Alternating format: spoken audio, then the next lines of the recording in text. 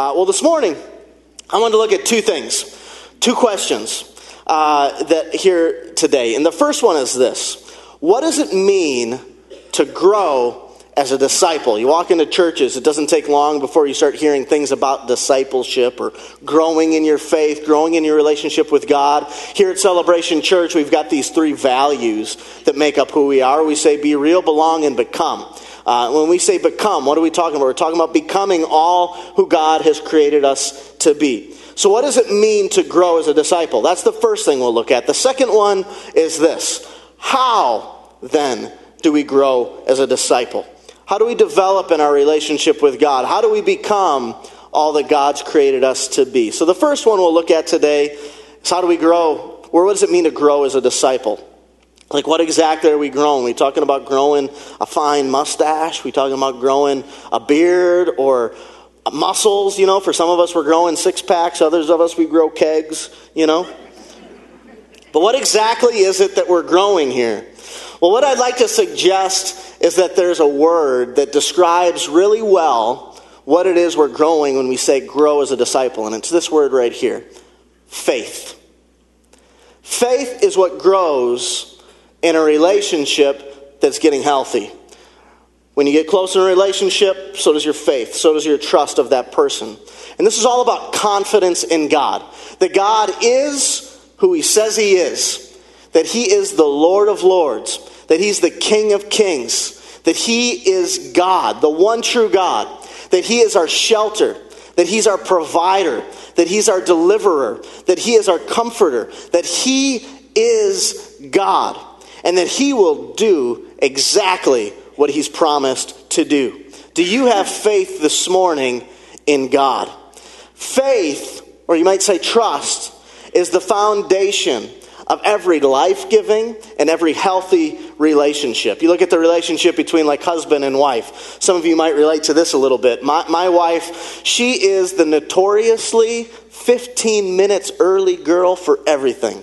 She loves to be early. Early means you're on time. On time means you're late. So she loves to be early. Now me, on the other hand, apparently I was attracted to opposites because I am the notoriously 15 minutes late guy. I am 15 minutes late for everything. I'm 15 minutes late. It doesn't matter. It just happens. So when I tell my wife I'm going to be there at 5, in my wife's mind, that means 4:55. In my mind, it means anywhere between 5:15 and 5:37. Fair? It's just how it works. And my wife could go and change every clock in the house. She could change my watch. She could try to crack the code to AT&T and change my cell phone somehow. But I still would find a way to be 15 minutes late. It's just the way I am. So when we first got married, this was a little confusing to my wife. Because I'd say, hey, I'll be there at 5.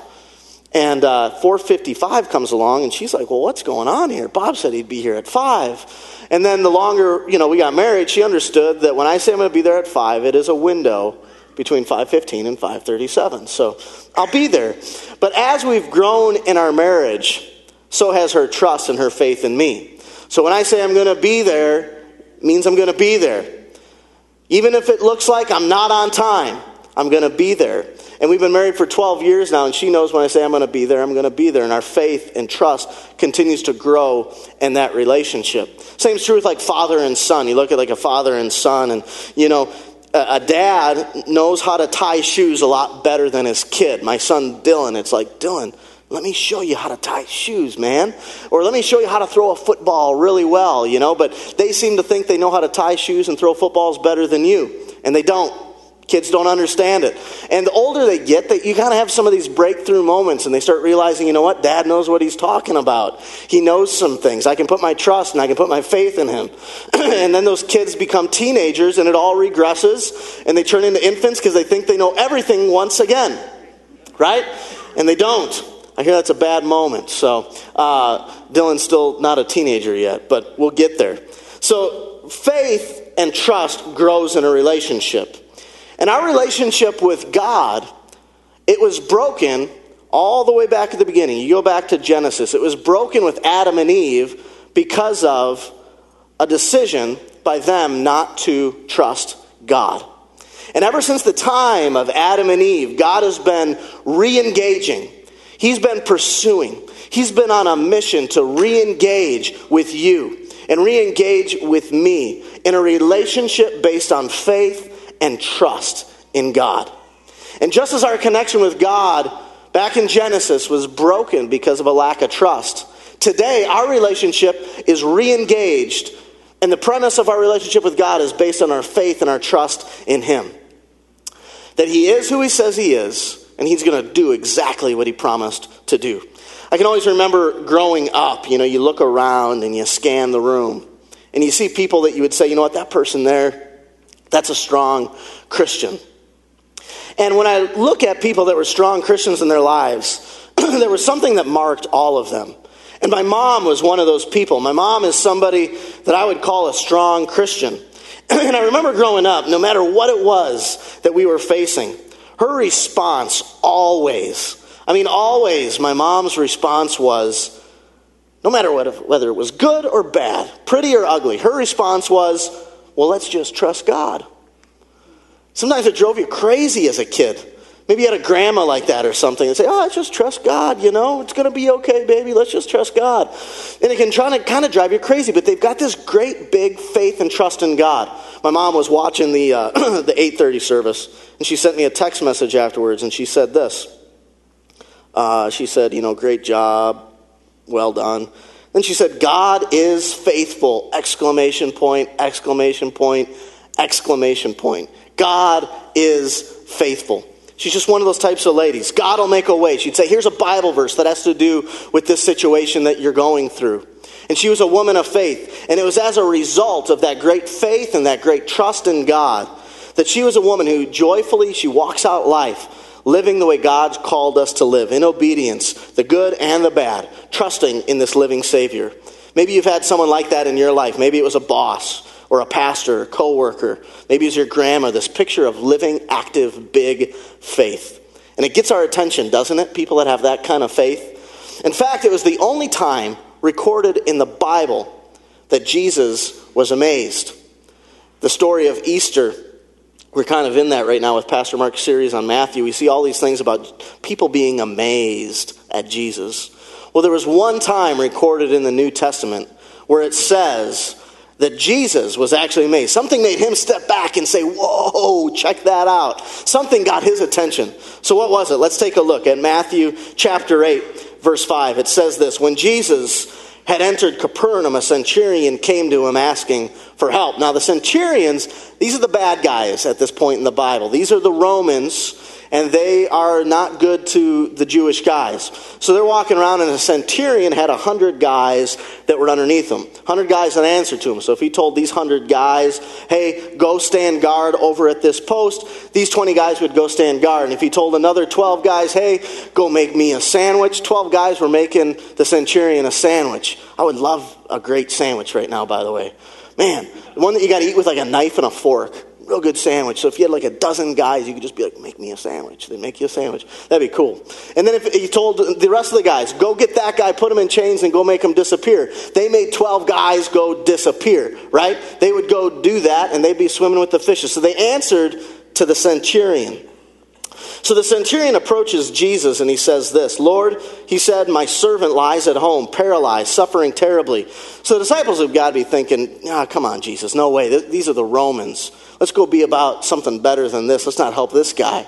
But Jesus responds to him and said, shall I come heal him? And the centurion replies, Lord, I don't deserve to have you come under my roof.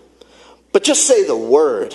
Listen to that. Just say the word and my servant will be healed. He says, for I myself, I'm a man under authority. I have soldiers under me. I tell this one, go, and he goes. This one, come, and he comes. I say, this one, do this, and he does that. And when Jesus heard this, what does it say he was? He was amazed. This amazed Jesus. It was trust and faith that got Jesus' attention to make him say, whoa, look at this. This is amazing. He goes on to say that there was no one in all of Israel that had this kind of faith displayed. Faith and trust in God gets his attention. And it gets ours as well. We love it when we see someone trusting God in the middle of a battle. Someone that's going through some serious sickness or just lost a job, and their response is, let's trust God. It gets our attention. I don't care if you serve God or not. Maybe you're here today and you'd say, you know what, I'm not even a Christian. There's something about somebody that lives that way that gets the attention of us. And it got the attention of God. We love it when we see a young man or a young woman in high school serving God even though it's hard, doing the right things even though it's hard, and it gets our attention. They've got confidence in God and they don't live in fear. So the first question to look at today is this: what does it mean to grow as a disciple? Well, it's growing in faith and trust that God is who he says he is, and he's going to do exactly what he said he's going to do, and that we respond to that in life, in worship and obedience and sacrifice to that faith in God. So the second question is this: how then do we grow as a disciple? How do we develop in our relationship with God? How do we become all that he's created us to be? Or you could say it like this: how does our faith grow? So with the rest of our time together, I want to give us 5 things that I believe are important. They're momentous in your life that will help you grow as a disciple, that will help you become all that God's created us to be, that will help grow your faith in your life. And these aren't things we can just do. These aren't like a to-do list where you can check it off in a box. But these are things that we kind of lean into. We lean into these things, that we respond by saying yes. That we've got a position in life where we're saying, God, where are you moving? We've got hearts that are open. We've got eyes that we can see with, that we're looking to see where God is moving. So this isn't meant to be an exhaustive list either. You might say, you know what, Bob, at the end of this, I think there's 6, or 7's a very holy number. I think there should be 7 steps or whatever it is, but that's fine. So here we go. The first one is this: teaching. When you examine the faith stories of people who are strong Christians, you're going to find that at some point in their story, they received teaching in their life that was transformative to their spiritual journey. They received some teaching. My mom could tell stories of preaching and teaching in her life that really transformed her relationship with God. There were small groups, Bible studies, these various things of teaching about Christ that transformed our lives. Romans 10:17 says this: consequently, faith comes by what? Hearing. And hearing the message. The message is heard through the word about Christ. Remember Matthew 28, the Great Commission. He's talking about going and making disciples. And he says this: and teaching them to obey everything I commanded you. So let me encourage you. Come to church, and come to church often, and get ready to listen. Get ready to learn. And for some of you, maybe this isn't all of you, it doesn't fit every life, but for some of you it might mean joining up with a life group. Joining up with a small group of people, getting together during the week to talk about the things of Christ, to do life together. For some of you, maybe it means starting a life group. Maybe you're sitting here today and you're like, well, I don't know what life group I would join. Well, do you have 5 or 6 friends? Maybe you want to invite them and say, hey, how about every other Tuesday we go eat lunch, the 5 of us, and we'll talk about the things of God. Getting together and talking about things. Maybe it means inviting someone to coffee after church, eating lunch with somebody, doing these types of things, but engaging in life with other people. And let me encourage you with this. Join the conversation and join the application of Sunday's messages in your life. Pastor Joe Greer, every Sunday night, creates this thing called Engage Notes. So by Monday afternoon, on the city, on our church website, on Facebook, at every single one of our campuses, we've got this thing called Engage Notes. And it's all about being able to engage with what was preached on Sunday. So it takes the theme from Sunday's message and it breaks it down into 4, 5, 6 questions that you can take and start to invest into your life and apply into your life. And it's got some things that you can pray about. And it's got 7 Bible verses that you can read that apply exactly to what was preached on Sunday. 1 for every day of the week that you can take and you can start drilling into your life and applying what was preached on Sunday. You can do this by yourself. You can do it with your spouse. You can do it with your kids. You can do it with your life group. You can do it with the other ushers or greeters or kids church guys. You can get involved and engage with Sunday's message. And technology is amazing. Every sermon that's preached here is available for free online. So I know a lot of you still like to buy CDs, and that's great. But for everyone else, it's free. It's free. Every week we put up Sunday's messages for free. And it's on our website. You can download the Celebration Church app. You can watch it. You can listen to it. The Engage Notes are attached to the videos. All these great things to help you dig into more and more teaching that'll help grow your faith. And we're so what? I tell you what, we're so blessed to have Pastor Mark as our lead preaching and teaching pastor here at Celebration Church, aren't we? Such a blessing. He is a world-class communicator that makes it easy to listen to preaching. A lot of people come to Celebration Church just because, man, I can understand what the guy is saying. And you can get preaching. And there's not a sermon that goes by that I tell you what, that I don't get something out of. That there's not something that I can work on in my life. Really good preaching is practical. It's not just about information, it's about transformation. It's about being challenged in your life. And you're going to walk out of Sundays here at Celebration Church being challenged. And there's lots of great Bible studies and other teachers and preachers out there. Great, great stuff. So number one is teaching. Number two is this. Spiritual disciplines. Remember that song a lot of us sang as kids? Read your Bible, pray every day, and you grow, grow, grow. Let's all sing it together. Ready? All the campuses. Read your Bible, pray every day, and you grow, grow, grow. Grow, grow, grow. It's true. That song you sang as a kid is true. Read your Bible, pray, and you grow. There's something about disciplines in our lives that help us grow in our faith. Somewhere in everyone's faith journey, you begin to grow as a disciple and you begin to pray. With our words, with our mouths moving, we begin to dialogue with God. Somewhere along the line, the Bible becomes alive. Maybe you're here today and you would say, I'm not even a Christian. Let me encourage you. Pray. Read the Bible. Try these things. See if God doesn't begin to work in your life. And for many, this is especially true with guys, there's an actual spiritual discipline of giving of our finances. Giving financially for a lot of guys is when they would say, you know what? That's when I really began to grow as a disciple of Jesus Christ. There's something about money that loves to get on and just choke the life out of guys. And when they begin to give, God begins to move in their lives. And the list goes on and on and on. Somewhere along the line, somebody taught you how to fast. But the life of faith always includes practices in our lives that help faith to grow. It's like lifting weights. If you want to be like Arnold, you got to lift weights, right? You got to lift weights. I've experienced the atrophy of not lifting weights in my life before. After having my fourth kid, it became very difficult to exercise. So I just recently started exercising again, and 2 weeks ago, man, it's been like 4 months. I did legs for the first time, and I couldn't walk for like a week. And now I've got Achilles tendonitis. It's not fun.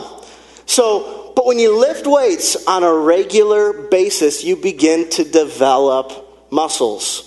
And your spiritual life is the same way. As you put these regular practices in your life, you begin to grow spiritually. You stop doing it, you begin to atrophy. And you got to take a look at your life and say, what do I need to do to continue to grow?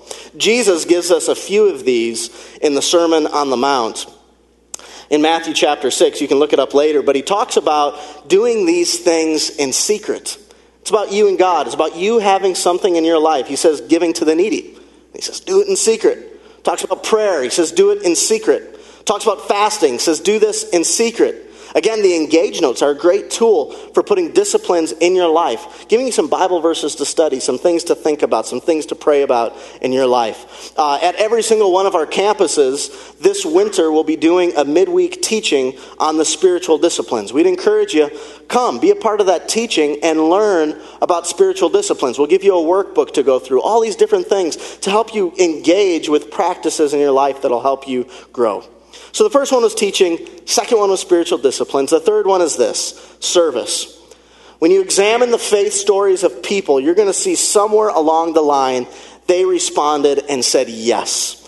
When there was an opportunity to go on a missions trip, they said yes. Maybe they thought they weren't even qualified. Maybe they just became a Christian that day and someone talked about a missions trip. Well, you're qualified. We want you to go. You can be a missionary too.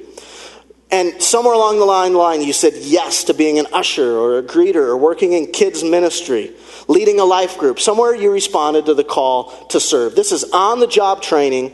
This is sacrifice. And this is about being the body of Christ. And here at Celebration, across all of our campuses, there's such a big variety of ways to get connected. And if you're not finding it, let me encourage you, open your eyes and, man, hit up your campus pastor and talk to him about how you can get connected at the church. Get together and meet with them.